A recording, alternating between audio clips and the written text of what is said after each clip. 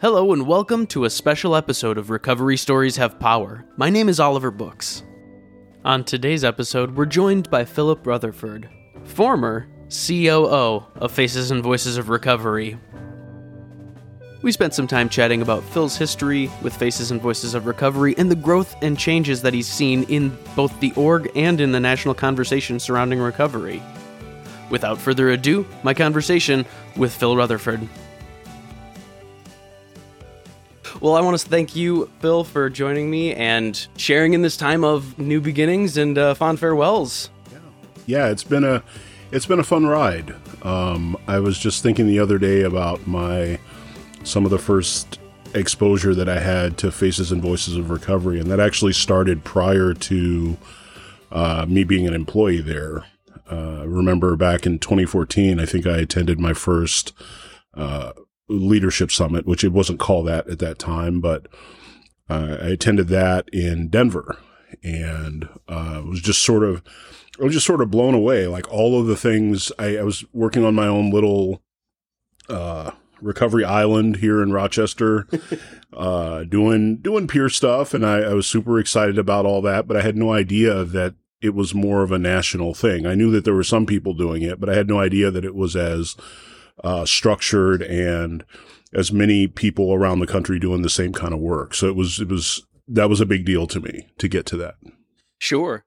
So I suppose I should say before we move through this, everyone knows who you are. I don't know if that's true. I mean, come on now. I'm Phil Rutherford, outgoing Chief Operating Officer at Faces and Voices of Recovery, and just kind of reflecting back on my time at the organization. Yeah.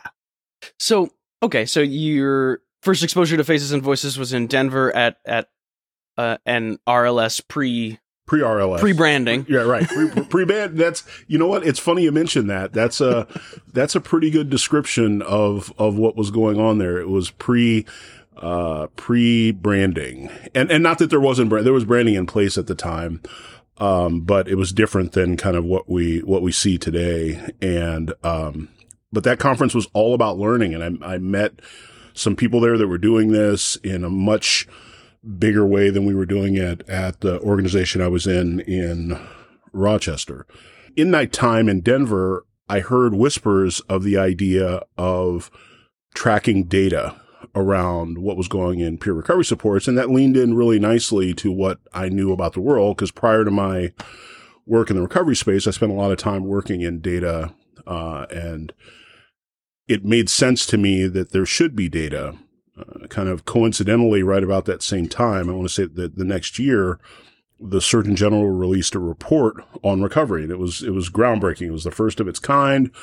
It was this big purple book, and it had lots of information on treatment and recovery and substance use disorder, and there'd never been anything like that from a Surgeon General. So I was really excited about it, and I got to the section on recovery. It was chapter 5, I think, and there wasn't a lot of information about recovery. And it was, there was some, but it seemed like compared to all the other stuff on treatment and prevention, there was a lot of information there. There wasn't a ton of information on recovery. And at they did like a road show to kind of introduce the book. At one of those sessions, I asked someone, well, what gives here? Why is there no information on recovery? And they said, Phil, you have no data. And I don't like that. I didn't like that. And it felt like a challenge. So, I got involved with some other folks inside of ARCO, and we started talking about, a data project that would help people to gather information about the people coming into and out of recovery community organizations, because we knew anecdotally that something happened when people sat down with peers, but we didn't really have any sort of codified data to prove that. Sure. I can tell just from the tone of your voice that this is still something that is wildly energizing to you. Yes. Yes. That's so cool. Yeah. And so RDP, right? Yeah. So I had some conversations, with Patty McCarthy, who's the CEO at Faces and Voices, and we talked about, a project. And so I started contracting with Faces and Voices to see what we could do to put together a software platform that would work for Faces and Voices and work for ARCO. And we did that. And it wasn't just me. There were other leaders of recovery community organizations around the country weighing in on what we should do. And so we looked at plenty of sort of out of the box or off the shelf types of software and just came to the conclusion that none of that was going to work for us and that we needed something a little bit more customized. Off we go to RDP. That went well. Somewhere in that process, Patty offered me a job at Faces and Voices. Sure. And so I did that. So I started in 2017 and we launched RDP that same year and kind of went from there. And sort of immediately after that, I started looking, that's why I said pre-branding. Immediately after that, I started looking at brand, and I had some questions about brand. So we moved shortly after launching RDP. We started looking at what we could do to sort of elevate the Faces and Voices brand. Yeah. Started on that project probably in 2018, and that launched in 2019. And then everything kind of, I don't know. We got really busy. We started getting attention from still true places. Yeah, still true. We're still busy there. Shockingly, yeah. So yeah. And it just like I think something else that was happening too. Unfortunately, the opioid crisis was stewing and bubbling, so more and more people were progressively dying. But we're also having a lot more just attention to the recovery space. And I don't think that's not only about Faces and Voices. It's just about the national dialogue around what do we do to stop this scourge, we got to stop the death. I don't know that how effective we've been because the, fatal drug poisoning numbers are bad. And we see an uptick, and we see upticks in specific demographics that indicate that we might be addressing the problem in some places. We're not addressing it everywhere. Yeah. That's been so clear. And what I've noticed in my time here is a wildly accepting philosophy on any pathway to get folks better or get folks well. I'm curious. From 2017 to 2023, in the midst of the opioid epidemic, you've mentioned a national kind of shift and opening in a dialogue. What does that mean to you? What does that look like? And how have you seen sort of the conversation around these fatal drug poisonings change and grow? Yeah, I'll start with my own experience in that, because I, as a mutual aid person, I started with a very specific, very sort of myopic understanding of what recovery was and what people needed to do to achieve recovery. And one of the things that I will treasure about my experience with Faces and Voices is that I got the opportunity to see a multitude of ways that people find wellness from substance use disorder, and not just the pathway that I had, but lots of different ones. And so the reason I started there is that this concept of multiple pathways to and of recovery, I think even extends beyond that, multiple pathways to and of wellness. Sure. And my observation has been that over the past 6 years, 7 years, 10 years even, that the world in general has become a little bit more accepting of those different pathways. And I think that has probably saved lives in a way that you can't really count someone that didn't die or that didn't suffer as a result of it. But I think that's been a very positive thing.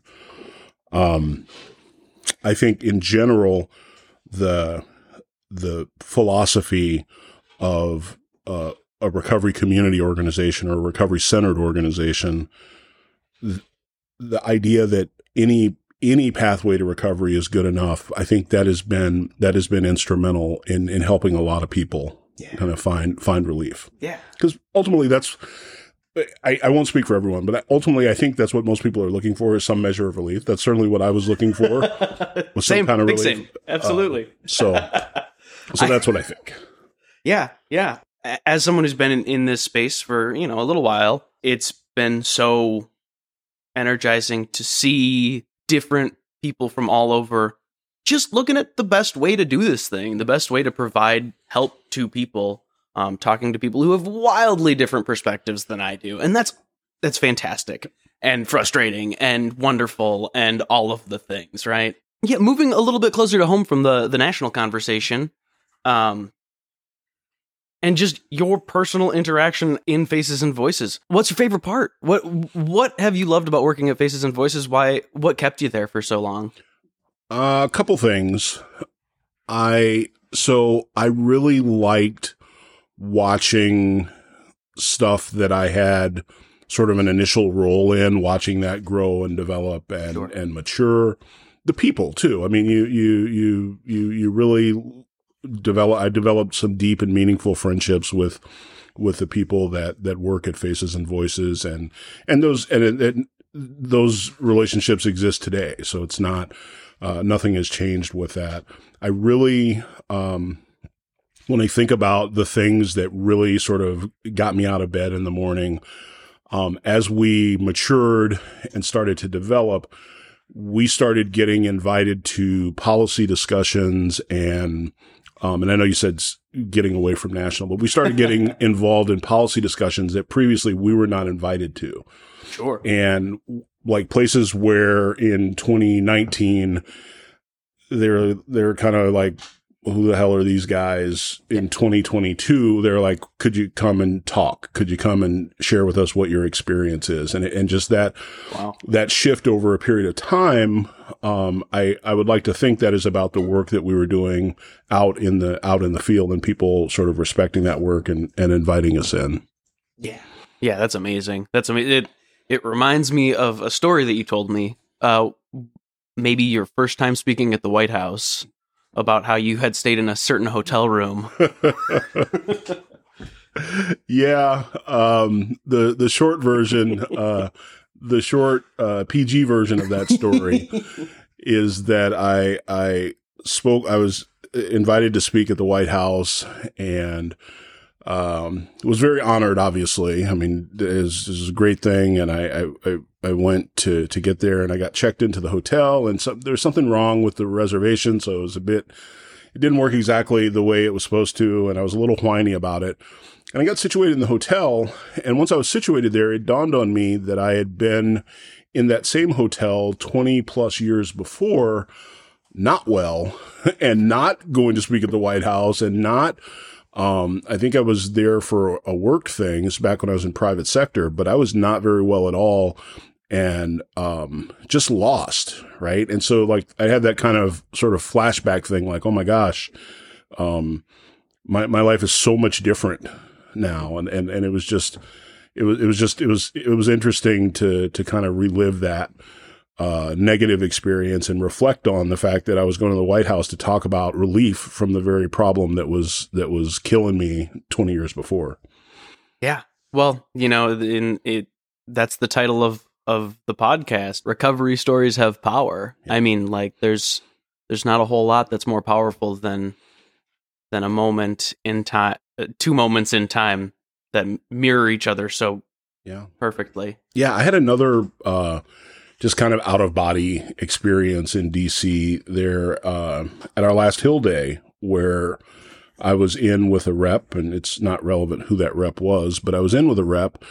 And then this rep is absolutely committed to recovery. And during the meeting, they got a call from a family friend, and that family friend's kid was experiencing some trouble, and they were in a part of Philadelphia called Kensington, which any of our listeners know about Kensington, it's not a recreation, it's not a vacation spot in Pennsylvania. Shout out to the Savage Sisters, yes. Doing a lot of good work there. Absolutely, and the Savage Sisters are part of the story because I'm in the meeting, we're doing the Hill visit kind of stuff, like us, here's our policy stuff. So I'd met with a member before and they knew that I was in recovery. And so the member asked everyone else in the room to leave and said, hey, I've got this family friend, and their kid is on the phone. Would you talk to him? So I was able to I was able to do, again, in mutual aid parlance, a 12-step call or a recovery-focused call in a member's office on Capitol Hill. And again, I just in terms of stuff that you don't expect, on a Hill day, I was able to have a conversation with this person, and not really about any particular methodology of recovery, because that's not where I don't really talk to people about that anymore. I talk to people about what they want to do. And as a result of that conversation, that person was able to get transported to treatment and get some help. And I have no idea how they're doing today. And that's not really the point of the story. It's just like the opportunities that have come my way as a result of being engaged with Faces and Voices and doing this work have been incredible. Yeah. Yeah. My goodness. It's a lot different than the basement, I tell you. Yes. Very different than looking out the window of a basement. Yeah. Yeah. It never ceases to, like, you hear stories like that in these spaces, and like all of the speakers at these conferences and these events that we hold, and every single one is so wildly different and so inspirational, and there's just so much to this wellness thing. Yeah. And they all have different pathways, they all have different outcomes, they all have different goals. I remember you telling me, gosh, some years ago, probably at this point, that it's a change in direction. Like recovery is just a change in direction, or trajectory, I think was the word you used. That does sound like I do talk about trajectory a good bit. And that's what it's been for me. My life was heading one way, and recovery, changed that, rather dramatically. So the trajectory looks much different, and just in a very basic level, for something I'm involved with, currently, I had to do a background check. Sure. And in my earlier days, that was a deal breaker, right? It's cold sweat. that was a deal breaker. That meant that something wasn't going to happen. If I had to do a background check for something, it wasn't going to happen. But as a result of my recovery and wellness journey, that's no longer a problem for me. And so I got the like there in Minnesota, at least, you get two different things. You get a pink paper, a green paper, or a white paper. And that's what determines your thing. And I'd done this before a long time ago, and I got the pink paper, which means pink is like, it's not red, but it means like, slow your roll here. It's not red. Yeah, it's not red. It's like, let's hold on a minute. And the green paper means maybe, but we're going to see. And then the white paper means you're good. And, Sure. and so just the other day, I got the thing. So your background's clear. Let's go. Wow. And even that, and again, some of, it's more complex then. It's not like my background disappeared. What happened is, as a result of some policy advocacy here in Minnesota, we have statutory expungement. Sure. A gentleman, a lawyer in the cities, kind of spearheaded that. Back when, and I was working with him back when I didn't even really know anything about policy, but that legislation makes opportunity, that policy work made opportunity for me and a whole bunch of other people who, for years and years, have been living the right way, but were previously impacted by rules that didn't allow for a change in behavior. Wow. And that's what I've had over the past 20 some years, is a change in behavior. Sure, So, of course. That trajectory. Yeah, right. Wow. Oh, that's awesome. That's so cool. Post Faces and Voices, I have a sneaking suspicion you're going to be up to some big things. I was thinking maybe some landscaping, or no, and actually I have done some landscaping. I'm not in any way saying anything negative about landscaping. It's good. It's good work if you can get it, and certainly far fewer headaches in it. But a lot less email. Yeah, lot less email. So no, I've accepted a role with the National Council for Mental Wellbeing as the substance use strategy lead. So my purview there will be, the continuum of substance use efforts by the National Council. So prevention, treatment, recovery, harm reduction, all of those things, and kind of a policy view of that. So it's something I have trained for, I guess. Fantastic. Yeah, I was going to say, so your friends and associates will be pleased to know that you're still kind of in the space. I'm still in the space. Someone told me as I was kind of talking to people at Faces and Voices, they said, I can't imagine you're going far. And I guess I haven't. In fact, I think the National Council office is not that far from the Faces and Voices office in DC. So I really just moved a couple blocks. The more things change, the more they stay the same, maybe? Yep, that's it. Fantastic. Well, thanks so much for hanging out with us and just reflecting on your time in Faces and Voices. Absolutely. Yeah, we're very grateful that you did what you did for our org. I think there's been a lot of really amazing growth and change nationally in recovery, of course, but also in this little pocket of advocacy that we're doing, and thanks in no small part to you. So on behalf of Faces and Voices and all of us here, thank you. Well, I appreciate it. You're welcome. Someone told me, because I have a tendency to want to say, well, it wasn't really me and I didn't. My recovery mentors tell me when someone gives you a compliment, say thank you and you're welcome. And I am doing that. I also know that there are plenty of people at Faces and Voices that have put in countless hours just like me in making it successful. And I appreciate you and I appreciate them as well. A very big thank you to Philip Rutherford for joining us on this bonus episode of Recovery Stories Have Power. Season 2 of Recovery Stories Have Power is coming soon. We're very excited. We have some incredible guests on the docket. And we have some new hosts. We'll do an introductory episode on January 25th, where you'll get to know Tyler Brandon and Psalm Bingham. Then, we'll start releasing episodes twice a month, beginning on February 1st. Thank you so much for listening, and we'll see you soon.